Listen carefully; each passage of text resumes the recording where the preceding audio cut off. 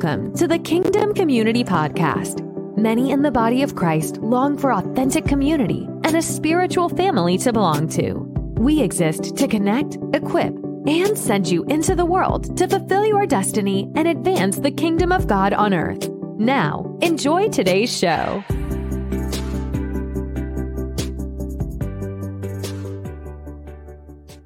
I'm telling you, tonight is going to be off the chart. My guest is Lydia Marrow of Vanguard Ministries.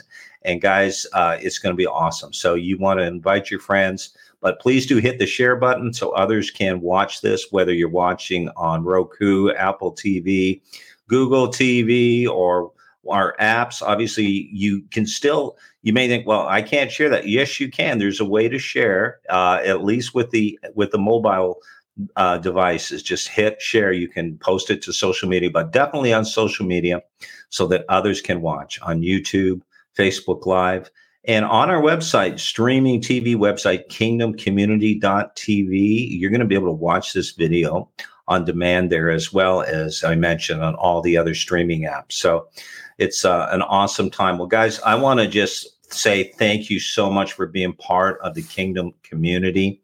If you are not yet familiar with the Kingdom community, well, I want to encourage you to check out our website.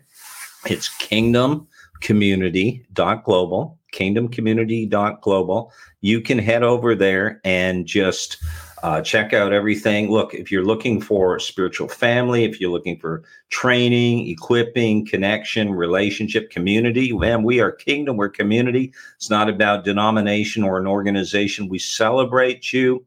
Our vision is to connect, to equip, and to see you sent out to fulfill your calling and purpose and advance the kingdom of God. So check out the Kingdom community. We've got free courses happening. The Soteria School, you can head over to awakenations.org/Soteria or kingdomcommunity.global/Soteria, Soteria, for those listening to the audio. And sign up for the free training that we offer. And I know you'll be blessed by it as we talk about seeing the captive set free, healing the sick, casting out demons. Come on now. There's not a lot of talk about that these days, but thank God for those who are laying hold of this, particularly the younger generation. It seems like getting a hold of the gospel of the kingdom again, seeing what Jesus said come to pass in Matthew 10:7-8, right? As you go preach the kingdom of heaven is at hand, heal the sick, cast out demons, right? Cleanse the lepers, raise the dead. Freely you've received, freely give. So it's an awesome time. So guys, thank you so much for being part of the broadcast. We really love and appreciate you. And as I mentioned, Lydia Marrow is my guest tonight. Lydia has been used by the Lord powerfully throughout revivals, had an encounter with God at the Brownsville revival, and of course was used to lead worship at the Bay of the Holy Spirit outpouring. Now, her and her husband, Nathan, have Vanguard Ministries, and they're traveling and bringing the fire of God wherever they go. So I know you're going to enjoy this interview tonight or wherever you are in the world, whatever time it is. So Lydia, we welcome you. Thank you so much for being with us. I'm glad you agreed to be on the program. Well, thank you so much for having me, Apostle Glenn. It's an honor to be with you, the Kingdom community tonight. I'm looking forward to what the Lord's going to do with this broadcast. Amen. Yeah, I'm so excited to be able to, have you on the program because I know your heart. I watched that little video clip, your promo video clip that's on your website, where you talk about Vanguard, the name of your ministry, Vanguard Ministries, and you explain that. It's very powerful. But let's just jump in right there. I mean, let's talk about your ministry right now. We want to certainly hear your journey. Like, how did you go from, the girl who maybe knew the Lord? I don't know when you were young or what, but like for me, it was later in my late teens. But ultimately, Vanguard Ministries, this is a new thing for you guys. And so what's Vanguard Ministries all about? I tell you, Apostle Glenn, Vanguard Ministries has been the most extraordinary leap of faith my husband and I have ever taken. It came right out of nowhere for us. I think that we're probably the craziest people that anyone knows, because who in the world launches a ministry, a brand new ministry, and I'm talking about from scratch with no financial base whatsoever? Who does that in the middle of a global pandemic?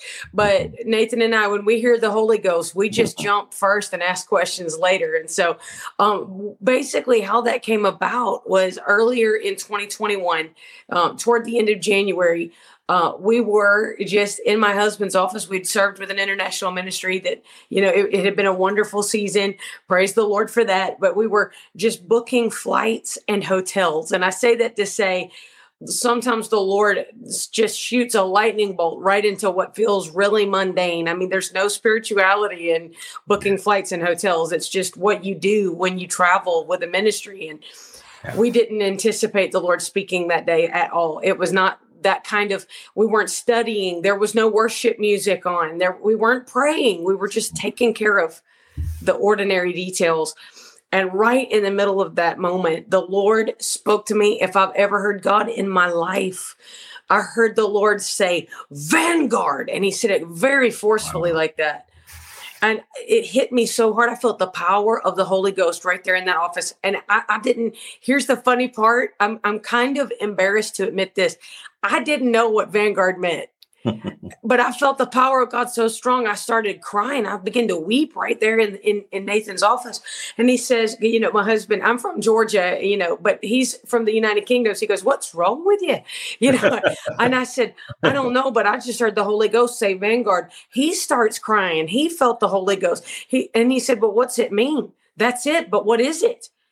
Well, we looked it up in the dictionary. The word vanguard, it means the foremost division of the army that advances first. It is the front line. It is the foremost of any military movement that advances forward. This is what it means to be the vanguard. When we begin to study in scripture, we realize in the word of God, it was always Judah that moved first. And I realized that while Judah always attacked first in the army, Judah was not just a tribe. Judah was also one of the divisions that camped around the tabernacle that consisted of 3 different tribes. There was the tribe of Judah, which means praise. There was the tribe of Zebulun, which means exalted dwelling. That's what your praise produces.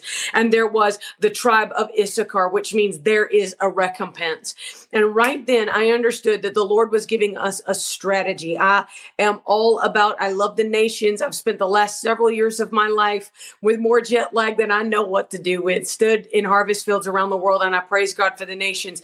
But in that moment, I realized that the Lord was giving us a strategy for the USA. And I say that because at some point, we've seen altar calls filled around the world in stadiums, arenas, fields, what have you. And I praise God for every life that was reached. Believe me, my heart still beats for that. I understand it.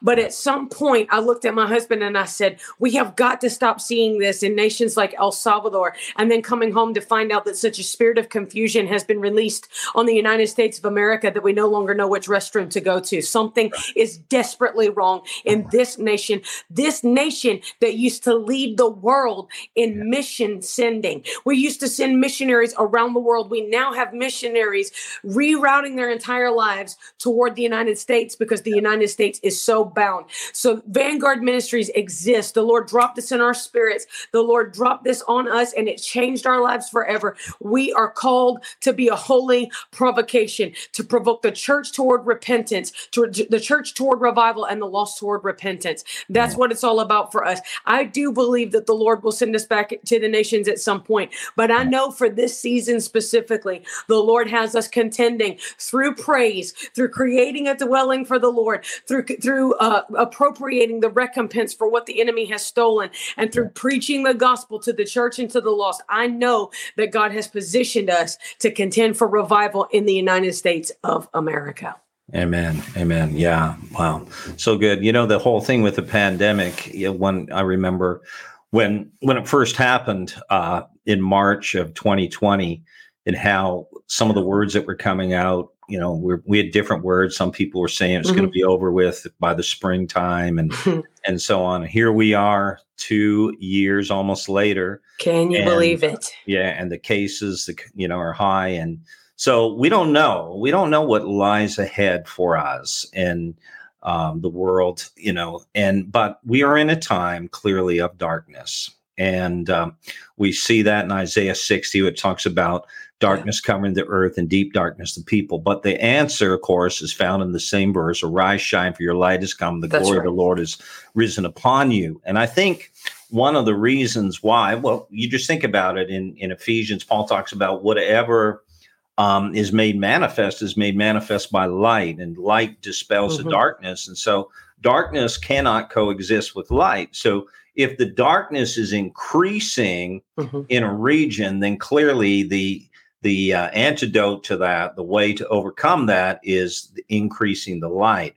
And we read, interestingly, in the book of Acts, in the last days, God will pour out His Spirit. We love that. But also, Paul said in 2 Timothy 3, in the last days, men will be lovers of themselves. And he mentioned all these things. But then he said in verse 5, they'll have a form of godliness, but they deny the power.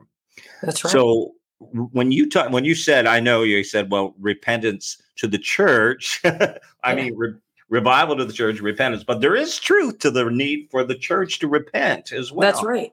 That's exactly right. Well, Jesus himself said to 5 out of the 7 churches that he addressed in Revelation, he said, if you don't repent, I will remove your candlestick. In other words, I will cause you to no longer be a church or a movement. I believe that the church in the Western world, not just the United States, but surely we're the worst at this point. I believe that the church is so backslidden, so interested in being relevant to a world that is confused by our message, because frankly, we're not saying anything. There is nothing to distinguish the church of the Western world as supernatural. We want to be appealing. We want to make sure we preach in the right sneakers. We want to make sure that we've got the right light show and that we've got the right songs being sung. And heaven forbid we preach more than 40 minutes. Someone told me that the millennials will not listen if you preach more than 25 minutes. I said the millennials invented binge watching. They'll sit there for 6 hours if they think you have something to say. The fact is, because we have a form of godliness, I believe that is seeker sensitivism, if I could be that blunt. I believe that we have tried so hard to appeal to the fleshly standards of this world that we excuse the Holy Spirit. We thought that he'd be too offensive for the common people coming in. And I believe that Jesus is calling out to the Western church to repent, to enthrone the Holy Spirit back in his rightful place, not on some back room on a Wednesday night, but on Sunday morning. If we're not offering them the supernatural third person of the Godhead, we are absolutely wasting our time. We have got to see a book of Acts. When I talk about revival, I'm talking about a church returning to the fullness of what we see in the book of Acts. Signs, wonders, miracles, mass salvations. There is nothing to suggest that the God that does these things in Africa cannot do these things in the United States. We've just been too lazy to preach him as that powerful and as that available. If we would clear the agenda in the Western church, we would surely see a mighty move of God. Amen. Absolutely. Thank you for sharing that. So let's just talk about what you guys are seeing as you're traveling, and Vanguard Ministries here in the United States. What's the Lord been doing? Listen, my granddaddy used to sing a song when I was a little girl. He's done so much for me. I cannot tell it all.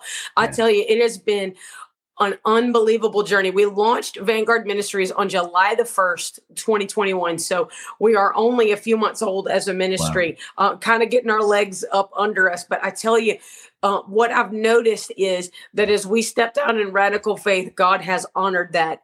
I feel a sense, as much as I have to call for repentance in the Western church, my husband and I talk about this all the time. We are so encouraged by how many pastors in the United States and in the Western world are calling for extra prayer meetings, because we know that biblically there is no such thing as a revival that was not birthed in prayer. I'd like to say that I want to say that one more time for anyone who's watching around the world, whether you're in the U.S. or whether you're watching in the nations as a part of Kingdom Community. Please hear me, friend. You cannot have revival apart from prayer. So whatever we have valued as more important than prayer is actually replacing the revival we say we want. So we have noticed that there's a grassroots movement. It's frequently not in the bigger churches. I wish it was, but I don't see that as much. But in churches that most people have never heard of, there are remnant people that are bombarding the altars and salting those carpets with their tears, crying out for a move of God. They're calling for fasting. They're contending for miracles. And here's the thing, God is beginning to do it. We're beginning to get reports of churches that, they'll call us after the fact. We've been there and they call us down the road. Well, so-and-so just got delivered. We're seeing miracles. People are going out and telling about Jesus. It's beginning to happen. And even when we've been in the meetings, I'm not somebody that claims to have a gift of healing. If I'm honest, I really don't believe that I do. I think I'm just a normal believer, but we know that Jesus said, these signs follow those who believe. They shall lay hands on the sick and they shall recover and they shall cast out devils. That's for entry level Christianity. It's not for special people or healing ministers or deliverance ministers. I honestly think if you said that to the brothers in the early church, they'd wonder what you were talking about. Ministers are supposed to be used in healing and deliverance. There are no healing or deliverance ministers. But we have been seeing two very extraordinary markers. You're probably going to get some emails from this broadcast, Brother Glenn. I don't know what to tell you. But we've been seeing two extraordinary markers as we travel all over the United States. And I do mean all over. These are the things that we're noticing. First of all, we're noticing a major surge in deliverance. A major surge in deliverance. And usually we're finding that the people who are being delivered have been sat on the pews or chairs or whatever there are for quite some time. Right. So that tells me that the enemy has had people planted in churches, and it tells me that as the presence of the Lord, not Vanguard Ministries, as Jesus has been showing up, what it tells me is the presence of Jesus is provoking those spirits to manifest so these people can be set free. So we praise God for that. Another thing we've been seeing a lot of lately, we always have seen powerful miracles, but there's been an increase in how many miracles we've been seeing. And one of the main keys for that for us has been to teach the people how to lay hands on their own selves. Okay. We'll call for the Holy Spirit. I'll say, everybody that's got something wrong in your body, whatever your condition is, whether it's COVID or a normal cold, whether it's cancer or you've got arthritis, it does not matter. If you got something up in your body, I want you to raise your hand. If you got something wrong, raise your hand. We release the healing virtue of Jesus and rebuke sickness and disease, command it to go. And then I tell them, I want you to lay your hand on your own body and command sickness, disease, pain, whatever it is, to go in Jesus' name. Don't you ask Jesus to do it. You command that thing to go. It is illegal in your body as a child of God. So you command it to go. We've been seeing miracles like crazy, including we just saw a lady just the other day, just a couple months back in Indiana. She came to church on, I believe it was a Sunday night. She had a broken foot that was broken in several different places. It was wrapped up and it was in a boot. She took the boot off. She took the wrap off. And she started going laps all over the church platform, had to climb stairs to do it, which is something she never would have been able to do with broken bones. Jesus healed her, and I never laid hands on her to pray for her healing. She prayed for her own healing. We saw another lady in South Carolina who had a traumatic injury when she was a little girl. The bones of her ankle had fused together, and she could not rotate her foot. And in the moment, down in the altar praying with her, I felt in my spirit, this is not what you think it is. Rebuke trauma. So I said, I rebuke that trauma off of you from when that injury occurred. The power of God hit that young lady. And when I left, she was rotating her ankle all over the place going, I haven't been able to do this since I was a little girl. And she was at least in her late 20s. So we just praise God. We've been seeing bones begin to heal. This is becoming a very normal thing. God is just doing what the word of God says that he does. I think sometimes that radical faith is actually just simply taking a hold of the word and saying, this applies right here, right now, no matter what my situation is. So we praise God for what he's been doing at Vanguard. It's been an amazing few months. That's awesome. So good that you guys, were obedient to the Lord and you stepped out. And it's interesting. The Lord has his way in terms of launching people out. And I was talking with someone earlier, and we were looking at the scripture in Luke 10 where Jesus said that it says that he sent out the 70, but then he said, look, there's basically still not enough. So pray that the Lord of the harvest would send forth more laborers. And the word he used there is ekbala, which means to send out forcefully. And really, that's what I see happening in this season. Yeah. God is doing something powerful. I see, millennials and young millennials in particular that are being raised up to manifest and demonstrate the power of God, deliverance, as you mentioned, healing, miracles, all those things. I think we're almost getting to the place where we're starting to see normal Christianity in some places in the world. God.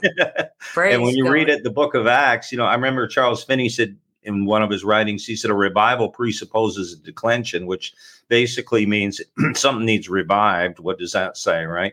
So if we need revival, then we need resuscitated. There's something in us, But so this is awesome. Now let's just go back to the earlier days. We all have a story about our journey. Often I'll say that when God uses someone, the more powerfully he uses someone, often the more profound and even sometimes it's painful, the preparation process. What's your story? How did you move to the place that what you and Nathan are doing now with Vanguard Ministries? Wow. My story is kind of long, so I will do my best not to go too crazy. But my story, I am originally from Augusta, Georgia. And the only two reasons anybody knows where Augusta, Georgia is either you're a fan of golf and you like to watch the Masters golf tournament, or you like to hear James Brown sing. And so there you go. I feel good. Praise God. So there's no other real reason to pay any attention to Augusta. It's a wonderful place to grow up. I grew up in the wrong neighborhood. I grew up in a crack neighborhood. My granddaddy's church was 2 blocks from our house, and I had no earthly idea that there were churches that were not interracial. Our church was very, very integrated. Some of my most precious friendships and mentoring moments growing up were from people of different ethnicities than myself. I know that I'm so white, I glow in the dark, but we grew up listening to the West Angeles Church of God in Christ because it was so integrated. In those moments, I didn't know that it was not normal for drunk people to stagger in off the street. My granddaddy would pray for them, rebuke that spirit of addiction. They'd get saved, they'd get delivered, they'd leave sober and speaking in a heavenly language. That was how it was. My grandfather was a man who was apostolic before people were very comfortable calling people an apostle, to be very fair. Okay. In fact, to be truthful, he didn't really like people calling him pastor. He'd just say, you can call me Brother Moore. I'm your brother in Christ. You don't have to worry about that. That was just the way he was. He was a good old Southern gentleman. I can remember walking in to the den at my grandparents' house in the mornings and seeing him in his little old man pajamas and his hair still sticking up and have a cup of coffee in his right hand and praying in the Holy Ghost and the power of God in that room. The air would be thick with God's presence. And I can remember every Friday he had the Friday noon prayer, healing, and miracle service. And right there on Fenwick Street in Augusta, Georgia, miracles would just flow. Like it was just normal for him. I wish I could say that the rest of us had been like that, but I don't know where the disconnect came, but somewhere along the line, we became very religious. My granddaddy didn't. He stayed very steady. His walk with God was the steadiest I have ever seen of any person in my life. He was not a perfect man. Of course he was not. But his walk with the Lord was so very steady. It's still, and that prayer life is something that provokes me today. But my family, my church, we became very religious. I am 3rd generation Pentecostal on both sides of my family. I'm 3rd generation Pentecostal preacher on my mom's side of the family. So, I suppose the crazy runs deep in a lot of ways, but we got into a religious rut. Now, that's the kind of thing, Apostle Glenn, people love to throw around the word religion. You're being religious. I want to give a definition for that. My definition for that, religion is when you think you know how to have church apart from the Holy Ghost, or you know how to do your life apart from the Holy Ghost. It's when you can see fit to punch your God card on a Sunday morning and live however you want to Monday through Saturday, as long as you did your duty on a Sunday morning. Religion is when you try to do this life or church meeting meetings or anything else apart from the power of the Holy Spirit. Jesus rebuked that lifestyle in John 15 when he said, apart from me, you can do nothing. And if the church really believed that, religion would not exist. So we became very religious. We knew what songs were going to be sung. I remember when I was a kid, we knew what songs were going to be sung. I knew who was going to pray, when they were going to pray. If somebody was going to give a message in tongues and interpretation, I could tell you within 2 people who was going to do the tongues and who was going to interpret. I knew who was going to preach. I knew how long they were going to preach. I knew whether or not it would be boring. I knew whether or not it might have a little bit of interest. I knew that the prayer time, the altar time, nobody was going to get saved. Forget it. But you might have some people pray for a few minutes and then get up and leave so we could all go out to eat. Nothing of substance was going to happen. And then we were going to come back at 6:00 on a Sunday evening to do it again. And I never could figure out why we were doing that. Why can't we watch football? What is wrong with this picture? This is the most, it was so boring. It felt like we were getting nothing done. We're spinning our wheels. And that is one of the ways that I learned that religion, the religious spirit, one of the number one things that it will do is it will bore you to tears. There is nothing about the book of Acts that is boring. There is nothing about revival lifestyle that is boring. It is you only become bored when you have become religious. We were so bored. Also, I want to say this.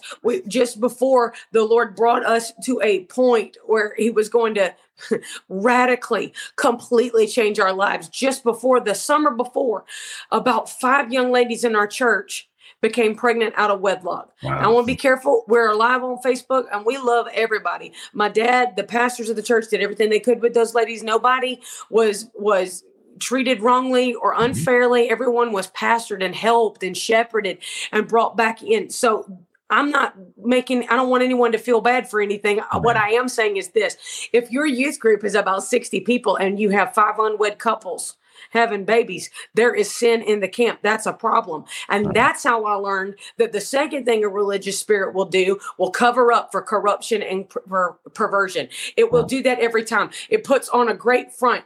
All of these people were singing all the songs, praying the prayers, giving their $2 offering and listening to the preacher, but nothing was taking root. That's what it means to be religious. My dad was so burned out. He was my grandfather. So my grandfather on my mom's side, my dad's father-in-law, was his spiritual father. But he was feeling so burnt out. Okay. Had just come through a building program at the church, was dealing with all of this stuff, drama in the youth group, a lot of stuff going on, just burned out. And I remember him saying, I'm so sick of preaching Jesus and nobody getting saved. I'm done with it. I can't.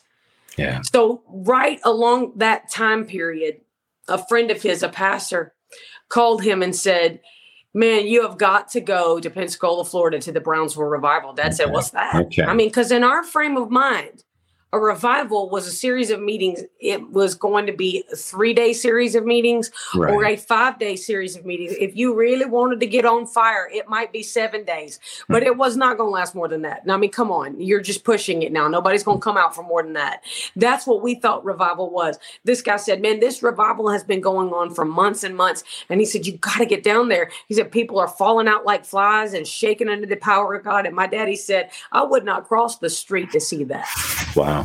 Because my granddaddy raised him. And this is people don't like it when I tell that part of the story. Physical manifestations just don't matter. Sometimes your body reacts in interesting ways to the presence of the Lord, and none of that matters. It's all about how you walk when you come down out of that experience. He said, I wouldn't cross the street to see that.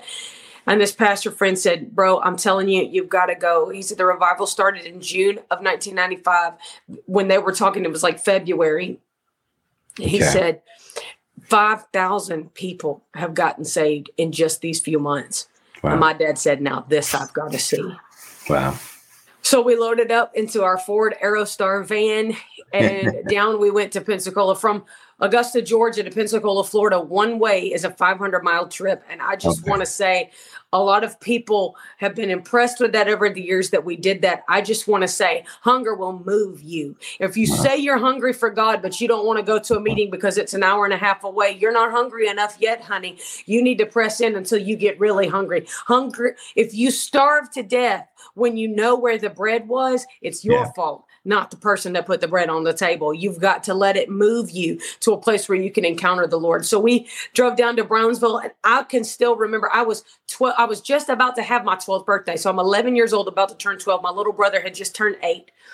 And it's mom and dad and me and my little brother, Philip. We pull into the parking lot at Brownsville, and you could feel on the parking lot, you could feel something's different here. I mean, for one thing, in Pensacola, when it's 30 degrees, it's a seaside town. The wind is still blowing, and it is still 100% humidity. So it's cold outside, and people are lined up to go to church. I had never seen that in my life.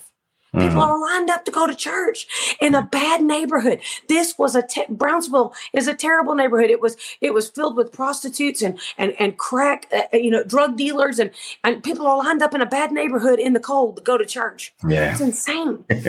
we get in the building. The building would fill up in 60 seconds. It was unbelievable watching that kind of thing happen. We get our seats. We're waiting for church to start. We feel the presence of the Lord.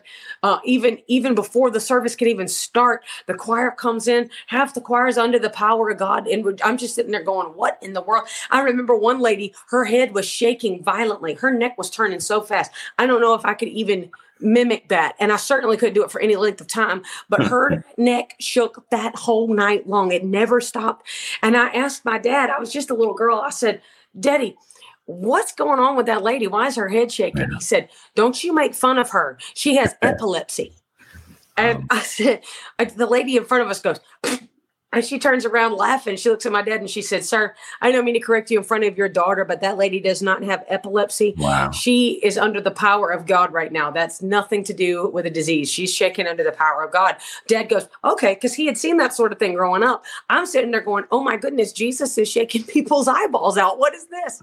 And I found out later that what it was is that lady had been in a terrible car accident, and her neck, she had very little mobility in her neck. But when the power of God broke out, the Lord healed her neck, and did it so severely that the shaking of her neck was a sign of the power of God to heal. As the night wore on, I could tell you story after story just on that one night, but I'll try to get to the moment of truth, really. But Pastor, Evangelist Steve Hill, he preached a powerful message. The conviction of the Lord was so strong in the room. There's nobody like Steve Hill. I've never known an evangelist like him. I miss his voice. He's been in heaven now since 2013, but I miss his voice. Truly never known another evangelist like him. He preached the gospel, and we saw what we had never seen before. At least 1,000 people that night dove into the altar and gave their lives to Jesus Christ. I'd never seen more than a few people get saved at a time. That many people you could feel God all over the room. It was amazing. Yeah. But by now. And I just wanted to say, to people that are maybe they don't remember it, and maybe they're younger. Absolutely. Guys, it was phenomenal. I know personally, people, their kids were messed up, as far away as New York, Chicago, places like that. And they heard about it, and they were like, okay, you're going down there. Yeah. And I saw some of these guys when they came back, they were transformed and on fire for God. Absolutely. So the fruit was amazing. Yeah, absolutely it was. And honestly, if you're watching right now, wherever you're watching from around the world, I encourage you, YouTube this. Look up the Brownsville Revival. There's a lot of videos there. God will touch you right now. I watch them sometimes so that my little boys who are 5 and 3 will know what happened to Mama when I was a little girl. I want them to feel what I felt then. And it's still very available. But at the point after the altar call was given, I mean, it was probably approaching 10:30 at night. This service has been going on for quite some time. And, my mom was looking at my dad. She's got an 11-year-old, nearly 12. She's got an 8-year-old. My little brother was done. He's ready to go back to the hotel, Yeah. And Steve Hill said, I want to pray for every one of our first time guests that wants prayer. We want to pray for a fresh touch of the Holy Ghost on your life. And Mom said, Baxter, why don't you go down and get prayer, and I'll stay here with the kids because they're done, And my dad took 3 steps down the aisle. He said, all right, took 3 steps down the aisle. And all of a sudden, I never can tell the story without losing it. I'm sorry. All of a sudden, he turned around, he spun on his heel, and he said, no, we came as a family, and we're getting prayer as a family. Wow. Awesome. And we went into that altar, and Steve Hill called us out. There had to be hundreds of people in that altar. We called us out. He didn't know who we were. Nobody knew who we were.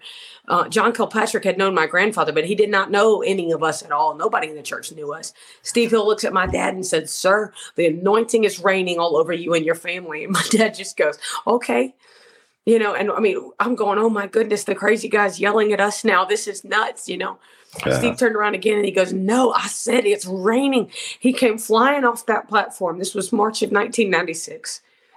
And he says to me, he grabbed my face in his hands. He said, "Sis, the anointing is all over you, and it's what's going to carry you through." That night, my dad and I, we were both down under the power. My mom and my brother did not fall down. And I said earlier that doesn't matter. And let me prove it. Right. My brother starts grabbing my mom's jacket and going, "Mama." And she goes, "Son, be quiet. I'm trying to pray." Mama, son, I'm praying, And finally, "Mama." And she goes, "What?" And he said, "Mom, there's this golden rain." He said, "What is going on in this church? There is golden rain falling all over this church. And Jesus is standing right over there, and he's smiling and waving at us. What is happening in this church?" And my mom said, "I don't know." And that is how we encountered Jesus at the Brownsville Revival. That was March of 1996. And right now, in January of 22, let me just say this. We have never found a way to be normal again. We were radically, completely transformed from being religious from being bored, from just doing the church as usual, punch your God card, but yet your life is still so messed up and empty. We went from so empty to being overflowingly full, just like Jesus said in the book of John, "Out of your belly will flow rivers of living." I feel the Holy Ghost right now. I believe God is beginning to touch people watching this broadcast right now. There's people dry. There are people hungry and burned out in the ministry. And I feel the Holy Spirit saying to you, if you will just come and take a drink, let me touch you. Friend, let me tell you, right now where you are, he can touch you right now in your home, in your car, wherever you're listening, wherever you're watching. He can touch you right now. Just let him do it right now in the name of Jesus, and you'll never be the same. Amen. Man, thank you. And you know what, Lydia, I just read a statistic. It was in 2020, I think it was Barna Research Group did this study, and they said that 15,000 pastors left the ministry. Wow. And 4,000 churches shut down in America, just in America. Wow. In 2020. And, the truth is, religion, Jesus talked about that, right? It's like, he said, "Come to me." And he said, "You are heavy burdened." He said, "My yoke is easy," right? My burden is light. And his way, when we come to rest in him, is so different. Like you mentioned, your daddy being burned out. I mean, man, when we don't have the power and the anointing of the Holy Spirit, we can do all the things we need to do. Well, you need to take a day off. Well, yeah, of course, that's good. But, you need to make sure you do this or you do that. But there's a place in God, that's right, spiritually, where we enter rest. And we know his joy and his peace, and we are protected. And that's the life of God. So let's continue the conversation. What happens after that? You're young, like what, 11, 12 years old, something like that? That's right. That's right. So what happens next? How does Lydia? Oh my goodness. It was such a journey. I feel like one of the greatest things that ever happened to me was that my grandparents and my parents didn't wait for me to grow up to let the call of God manifest. I feel like that is one of the great disadvantages in the churches of the Western world right now, is we want polished communicators and worship leaders and what have you. And honestly, we've got to allow people to grow in the kingdom. This is a family. It's not a business. This is a family. It's not a circus. This is a family. It is not a machine. And I've heard people refer to ministry as a machine. If you think of ministry in that context, I beg of you, repent. Ministry is about serving people. It's not about a machine. And one of the profound things that happened as a result of our encounter with the Lord in the altars of Brownsville in March of 96, growing up in that religious atmosphere, I was very, very bound by fear. I was completely, most of the people in my family, in fact, all of the people in my family, they sing, they lead worship, they preach, they prophesy. You hand a mic around, nobody has a problem grabbing it. It's just the way it was. But I remember I was so bound. But what I found out later was a generational spirit of fear. I can remember before Brownsville, I can remember being in my bedroom as a young girl, and I would feel the Lord come upon me, but I was so completely petrified. I knew that if I yielded to that call, that I was going to have to get up in front of people. And I had the most chronic stage fright. I could not do it. And I would tell the Lord in my bedroom, I would say, I know you've called me and I know you've got your hand on me, but I cannot do this. I don't want you to take your hand off me, but I can't do this. When I got off the carpet at Brownsville, when I was down under the power of God on that floor, I did not really want to be. And I strained every muscle in my body trying to get up. But the weighty glory of the Lord was on me so strong, I could not get up. And my mom leaned over and said, if you just let the Lord touch you, you'd feel better. And I remember laying back on that floor and yielding to the Lord. And when I got up, I cannot tell you, it was like someone had done surgery on me. And what they did was they extracted the fear. I know that the Lord removed fear off of my life. If you had asked my family and people that had grown up with me to that point, what's Lydia going to be when she grows up? I mean, I was fine one-on-one, but hand me a mic, put me on a platform, and I'm not going to make it. There was no chance that, and if you took some of those same people, in fact, to be honest with you, some of those same people have been in meetings where I was preaching or leading worship, come up to me crying afterward and go, oh my gosh, what happened to you? And I'm like, when Jesus sets you free, there's not a limit on that. So really what began to happen from the moment I got up off that floor, I came up leading worship, preaching, and prophesying. It was just the normal thing from that day forward. It would only be a couple of months after that we would testify at Brownsville about what the Lord had begun to do in our church. And I'm talking about a little girl that was bound by fear. I ran up onto the platform just about a week before I would turn 12. And that's how I met John Kilpatrick. I stormed the platform while my parents testified about what God was doing in our church. And that was so uncharacteristic of me at that time. Now it's no big deal, I guess. But back in those days, it was never going to happen. And when the Lord went that night, after we had testified of the goodness of the Lord and what he was doing in our church as a result of the revival, Pastor Kilpatrick and Evangelist Steve Hill came over and prayed for our family.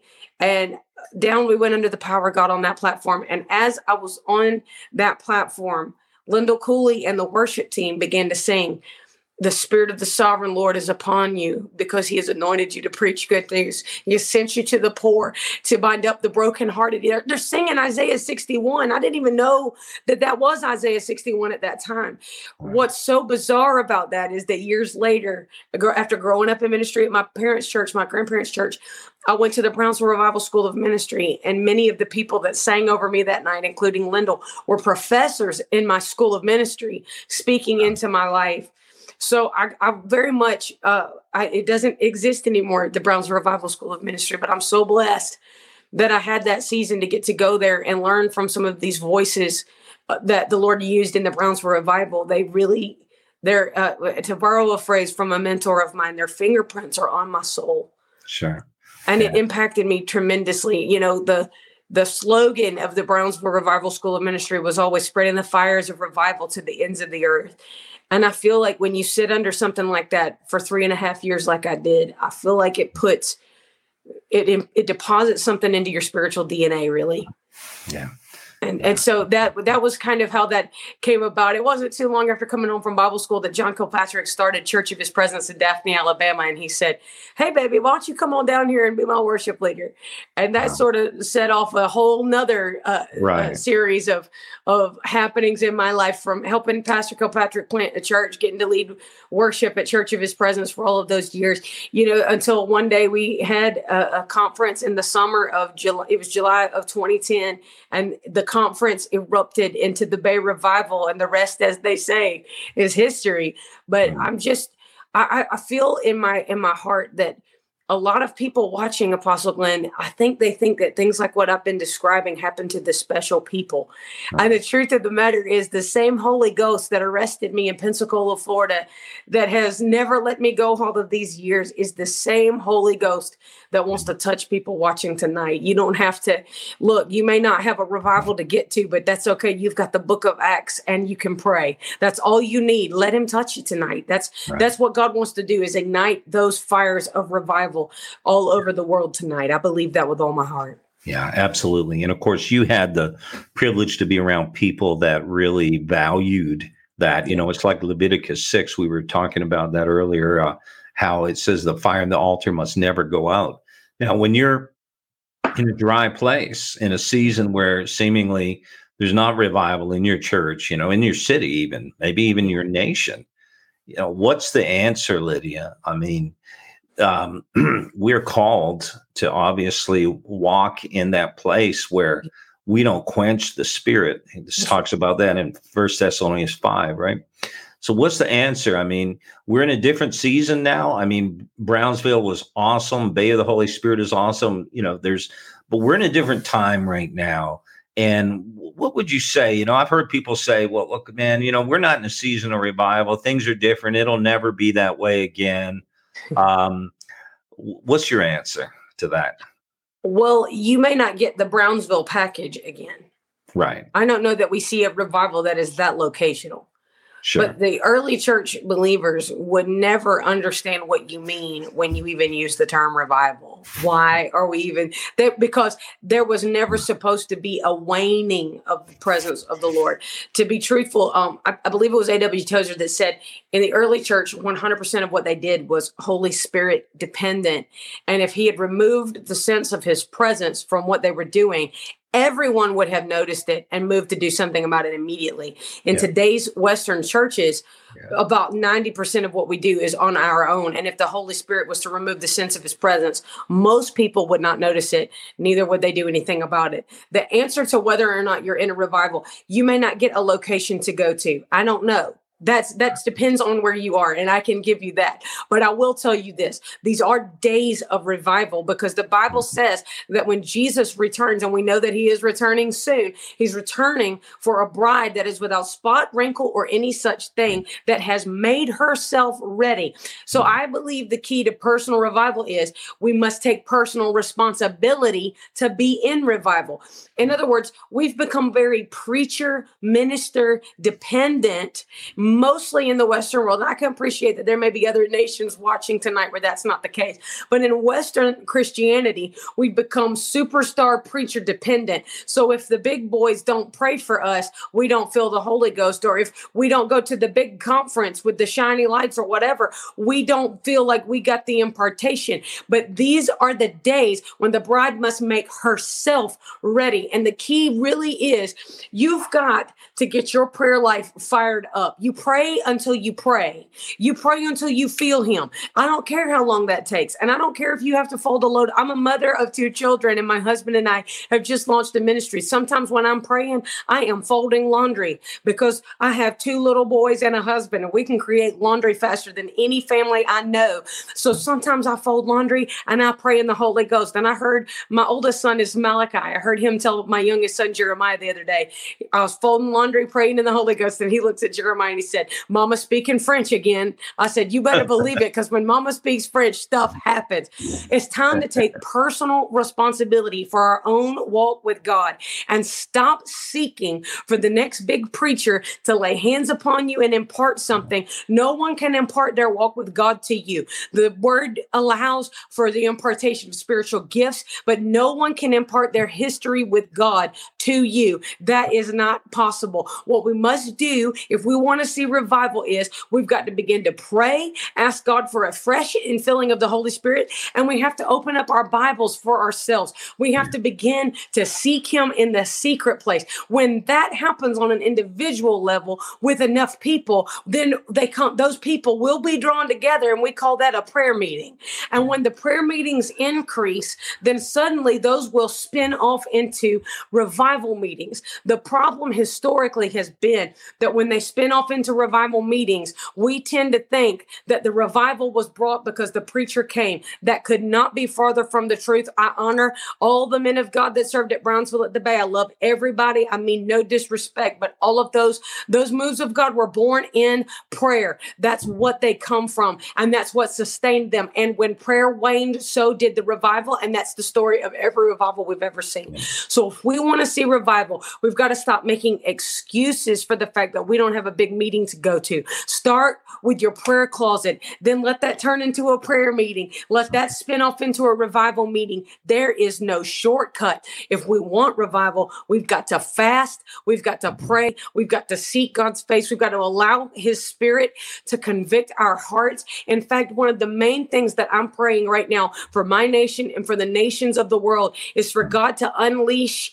what I believe it was, I can't remember which revivalist said this. I think it might have been Leonard Ravenhill, who said we must have a mighty downpouring of the conviction of the Holy Spirit. We need the Holy Spirit to convict us because we don't even know how lukewarm we've become. When we pray, when we fast, when we seek God's face, come together and pray and allow the Holy Spirit to release conviction, we will see revival and awakening on a scale that we've never seen it before. Because even tonight, Apostle Glenn, while we're talking, people are watching us from the nations. They're watching us across the United States through the miracle of technology. Well, praise God for that. That means that if revival breaks out, all I have to do now is get my cell phone out and broadcast the wonders of the Lord from an app on my phone. We've never had that kind of ease of technology. We are primed for the awakening of the ages if only we will do what the Bible has prescribed.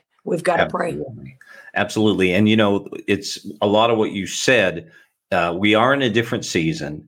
Things are different. But one of the things that I believe the Lord is really doing, which it's really a sign of a hallmark of maturity, ultimately, is this whole thing about the whole body of Christ being conformed to the fullness of the stature of Christ.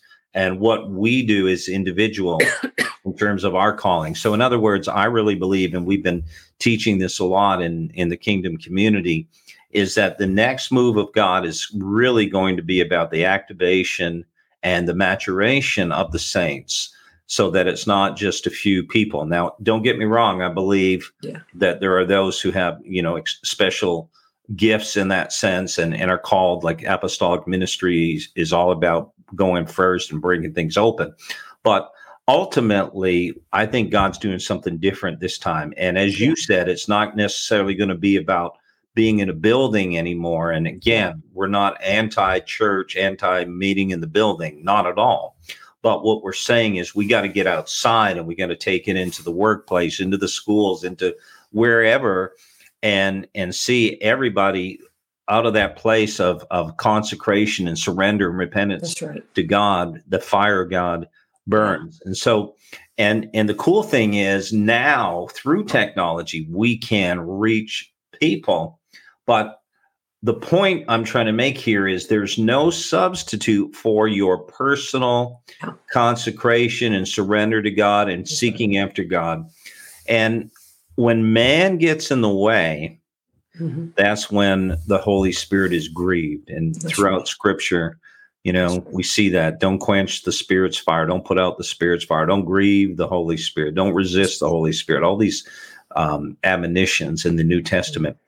So we're living in a different time. And I know you guys but you believe, just like we do, that it's very critical that we not only just preach to the lost, and that's important.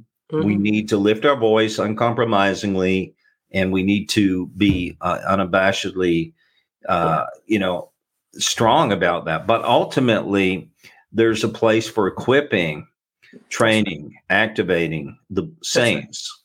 What you guys, you know, I saw on your website, VanguardMinistries.tv, you've got some schools listed there. What's the schools about? Apostle Glenn, it is a passion of our hearts.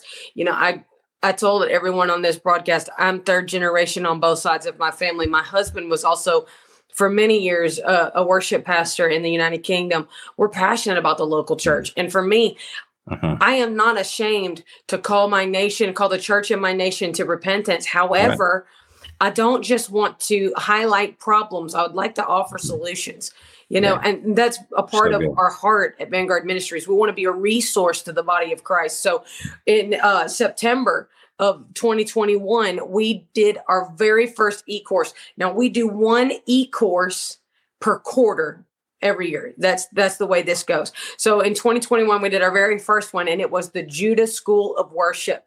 And it was a 6-week course, and we went in depth. We went into original languages. We studied hard. The power of God invaded. One of them turned into, I'm telling you, we had churches that brought their entire worship team, and then some curious folk as well. Some churches had over 30 people watching in their churches every Tuesday night, and the power of God would break out, and people would be crying and repenting before the Lord. It was amazing what God did. We had never done that before, but it was super encouraging to us to see people want to get back to the biblical roots of what worship really means. For one thing, the Hebrew word for worship has nothing in the world to do with music. It was about bowing your whole life to one who is superior. And we learned what surrender really means. Surrender looks not like holding your hands up, but by kneeling before the Lord and saying, "You're God, I'm not." We learned the depths of these things, and that was so powerful for us. And so every single quarter, we present a brand new school. This quarter, first quarter of 2022, I am so excited. This is what I've been working on all day today. We are going to be presenting Elijah's School of the Prophetic.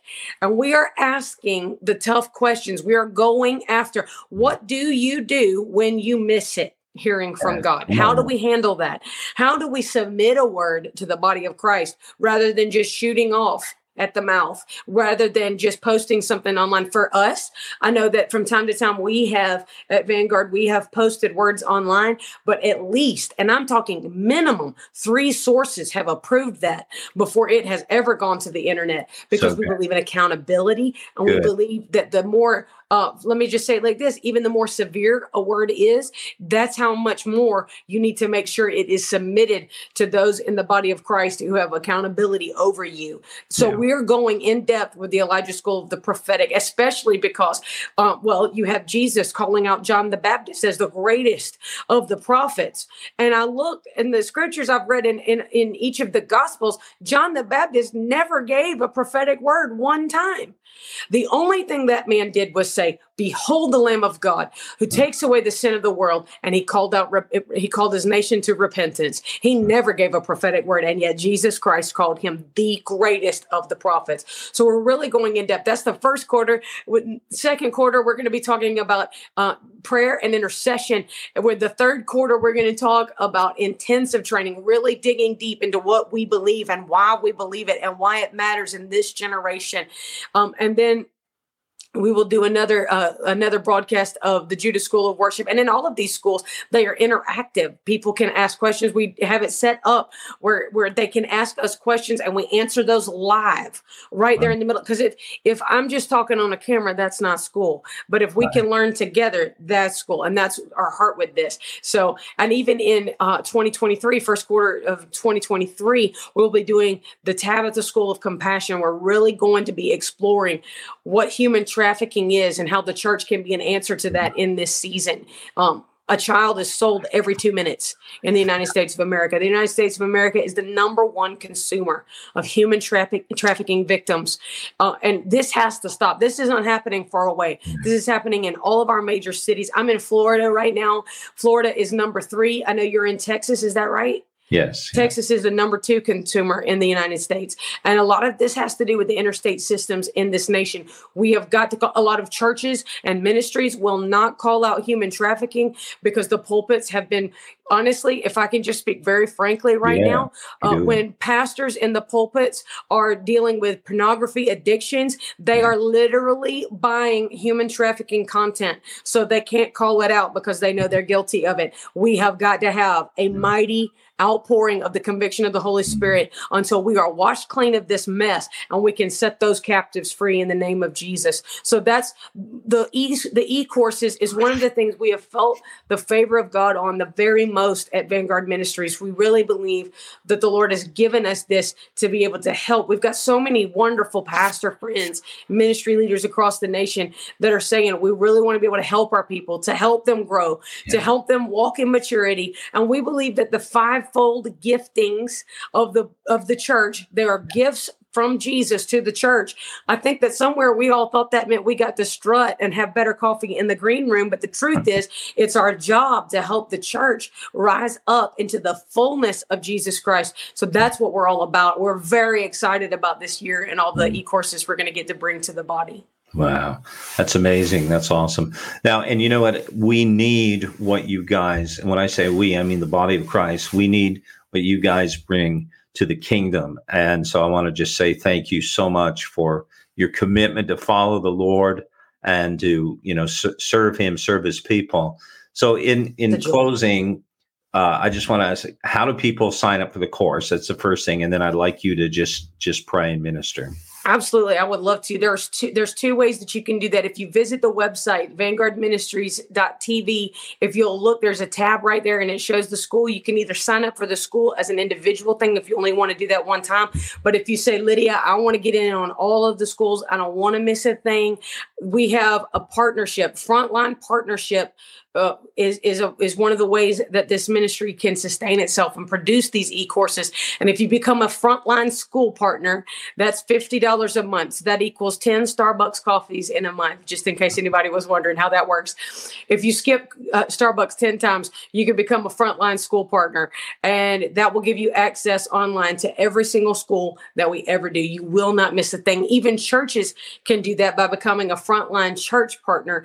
When your church becomes a frontline church partner, you're able to open up your church and bring your people into your sanctuary and broadcast right there. And we've had a lot of churches do that and call us back and say, man, God has been doing amazing. Wow. The worship school, we've had people say, oh my goodness, the whole atmosphere of our church has changed. Our team is seeking God that never sought God before. And hey, we praise God for that. That's what we wanted to be able to do. We feel like that's a mandate on our lives to help the church. So it's a joy to get to serve in this way. So those are the ways that you can do that. You can find all of that on the website. And I thank you for allowing us, Apostle Glenn, to even shout that out right there. That's amazing. Yeah, absolutely. I would love to pray for everybody. Hey, the body of Christ needs this. And awesome. No, I really would like to connect people to this. So awesome. So hey, would you just look into the camera, Lydia, and just speak what you feel the Holy Spirit and just kind of minister to people? I would love to. It would be an honor. I want to thank everybody that's still watching. I know that this has been not a short broadcast, but thank you so much for tuning in wherever you're watching from. I want to pray for you that the same God that met me in the altars of the Brownsville Revival in March of 1996 will encounter you right where you are right now. I can tell you this, I promise you on the authority of the word of God. He has not changed. In the book of Malachi, he said, I am the Lord, I change not. In Hebrews 13, verse 8, it says, Jesus Christ is the same yesterday, today, and forever. So I want to believe with you right now that the Lord is going to touch you right where you are. Just lift your hands and receive it right now. Father, in Jesus' mighty name, I pray for my brothers and sisters that are watching, no matter where they're watching from, whatever nation they're watching from, and whenever they're watching this broadcast, I speak over them right now in the name of Jesus, that Lord, you would overtake them by your precious Holy Spirit. God, let the river of your presence flow to where they are right now and absolutely overflow their lives. God, in Jesus' name, I pray for a fresh baptism of the Holy Spirit for those watching right now. In Jesus' name, a fresh baptism of the Holy Spirit to overtake every life that is watching right now. And I speak to every limitation that the enemy's tried to place on you in the last season. I rebuke it in Jesus' name. I speak to sicknesses, diseases. I speak to cancer. I curse every cell of cancer. I command it to shrivel up and die in the name of Jesus. I command chronic pain to loose your life in Jesus' name. I speak to every sickness and disease has to go right now because of the power of the the name of Jesus. We plead the blood of Jesus over every person that's watching. I bind depression in Jesus' name. I just saw that dark spirit try to come upon people. I rebuke it in Jesus' name. You let God's people go. I speak life. I speak wholeness. I command anxiety to go now in the name of Jesus. I speak peace over your spirit. I speak joy to resound in your home. I speak life over your family. I speak that everything the enemy's tried to steal from your life, your sons, your daughters, your resources, your friends, your family, I speak that everything the devil's tried to steal from your life, that he would have to cough it back up in Jesus' name, because there is a recompense. And God, right now, I thank you that you are causing the remnant to rise up in the nations of the world and in the United States. God, we speak it, we declare it, we prophesy it in Jesus' name, that the remnant is rising up into the fullness of what you have called us to be. I thank you, Lord, for what you're doing across the nations of the world tonight. In Jesus' mighty name, amen. Wow. Amen. Amen. Awesome. Thank you so much. Well, hey, Lydia, honestly, thank you so much for being with us tonight. And bless you. We're going to get this program pushed out so a lot of people can hear it, watch it. It'll be podcast video as well, because it was powerful. Thank you for sharing your heart, and we really look forward to, hey, we got to do this again sometime. Let's do it. It's been a joy. It's been an honor. Thank you so much for having us tonight. Absolutely. Well, if you would just hang on there in the virtual green room for a minute, and I'm just going to close out the program. Thank you so much. So bless you guys. Thank you so much for being part of the Kingdom Community podcast tonight. My name is Glenn Blakeney, and this was a powerful interview with Lydia Marrow of Vanguard Ministries. As was mentioned, you can check out our website. But just in closing, I just want to mention to you that we're honored for you guys to be just part of the Kingdom community. If you're not already connected, would you just check out the website, kingdomcommunity.global. Hey, we're kingdom, we're community, and we are much better together. We have training, equipping, opportunities. We're doing a lot of stuff in the marketplace, training and the prophetic and the apostolic, hearing the voice of God, healing, deliverance. Right now, we're running our Soteria School. And the Soteria School, you can go to awakenations.org/Soteria and sign up for either the online or in-person school. We're coming to Florida, Southwest Florida, in February, and we'll be hosting the Soteria School on February the 5th in Southwest Florida. It's an all-day school, healing, deliverance, and so on.